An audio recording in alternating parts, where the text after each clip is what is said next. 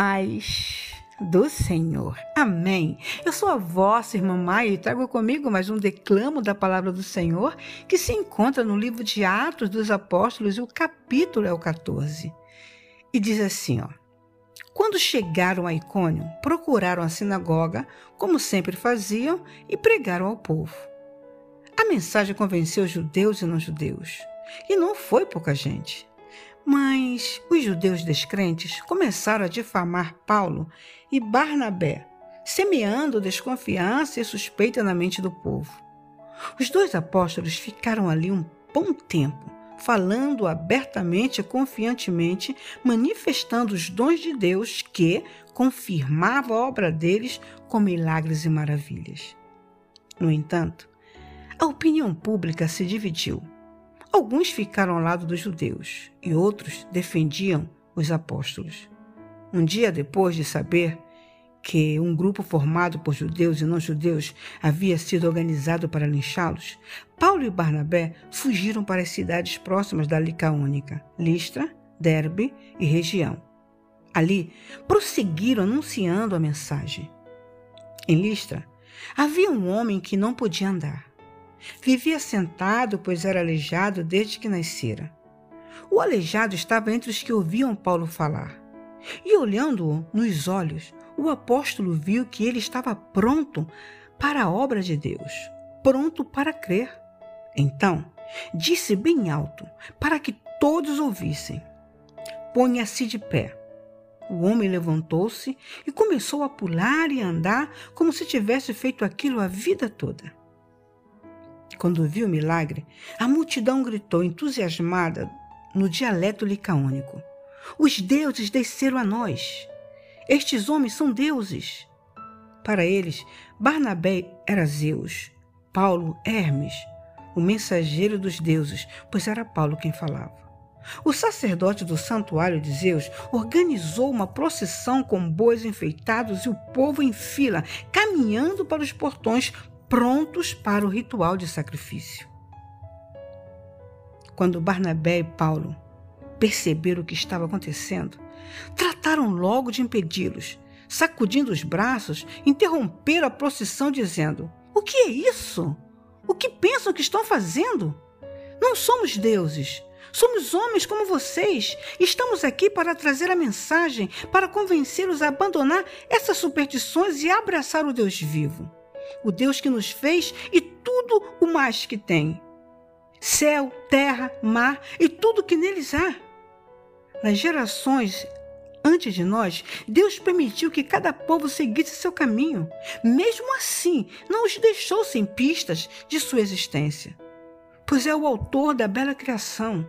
Derrama a chuva e concede grandes colheitas. Se vocês estão alimentados e de coração alegre, isso é evidência de uma bondade que não merecem." Com tal protesto enérgico e com dificuldade, os dois conseguiram impedir o sacrifício que os teria honrado como deuses.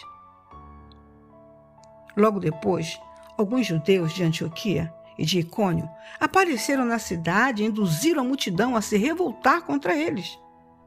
Eles surraram Paulo até deixá-lo inconsciente, arrastaram-no para fora da cidade e, pensando que estivesse morto, o deixaram ali. Quando os discípulos chegaram ao lugar em que o apóstolo estava, ele voltou a si e se levantou, retornou à cidade, mas no dia seguinte partiu para Derbe com Barnabé.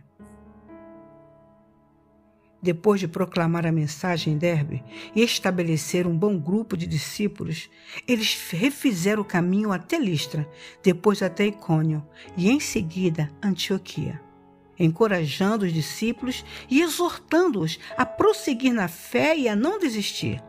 Também deixaram claro para que todos que não seriam fácil. Todo que está a caminho do reino de Deus enfrentará tempos difíceis. Paulo e Barnabé escolheram líderes em cada igreja.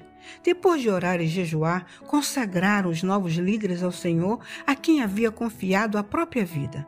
Fizeram o caminho de volta, sempre trabalhando, e através da Pisídia chegaram a Panfilha e pregaram em Perge. Por fim, chegaram a Atália e embarcaram num navio de volta para Antioquia, onde tudo havia começado. Tinham sido enviados pela graça de Deus e agora estavam a salvo em casa, pela graça de Deus, depois de fazer um excelente trabalho. Na chegada, reuniram a igreja e apresentaram o relatório da viagem, contando em detalhes como Deus os tinha usado para escancarar a porta da fé, para que a gente de todas as nações pudesse entrar. Ficaram ali algum tempo, descansando com os discípulos. E agora digo uma palavra minha. Não tem necessidade de sacrifícios. Deus enviou Jesus. Ele fez o único, potente sacrifício pelas nossas vidas. Não façam nada que te disserem para fazer, porque Deus amou tanto este mundo que deu seu Filho unigênito, para que todo aquele que nele crer não pereça, não morra, mas tenha vida eterna. Ele é suficientemente potente para te salvar, para te libertar e para te dar uma nova vida. Amém? Confie nele. Em nome de Jesus. Amém.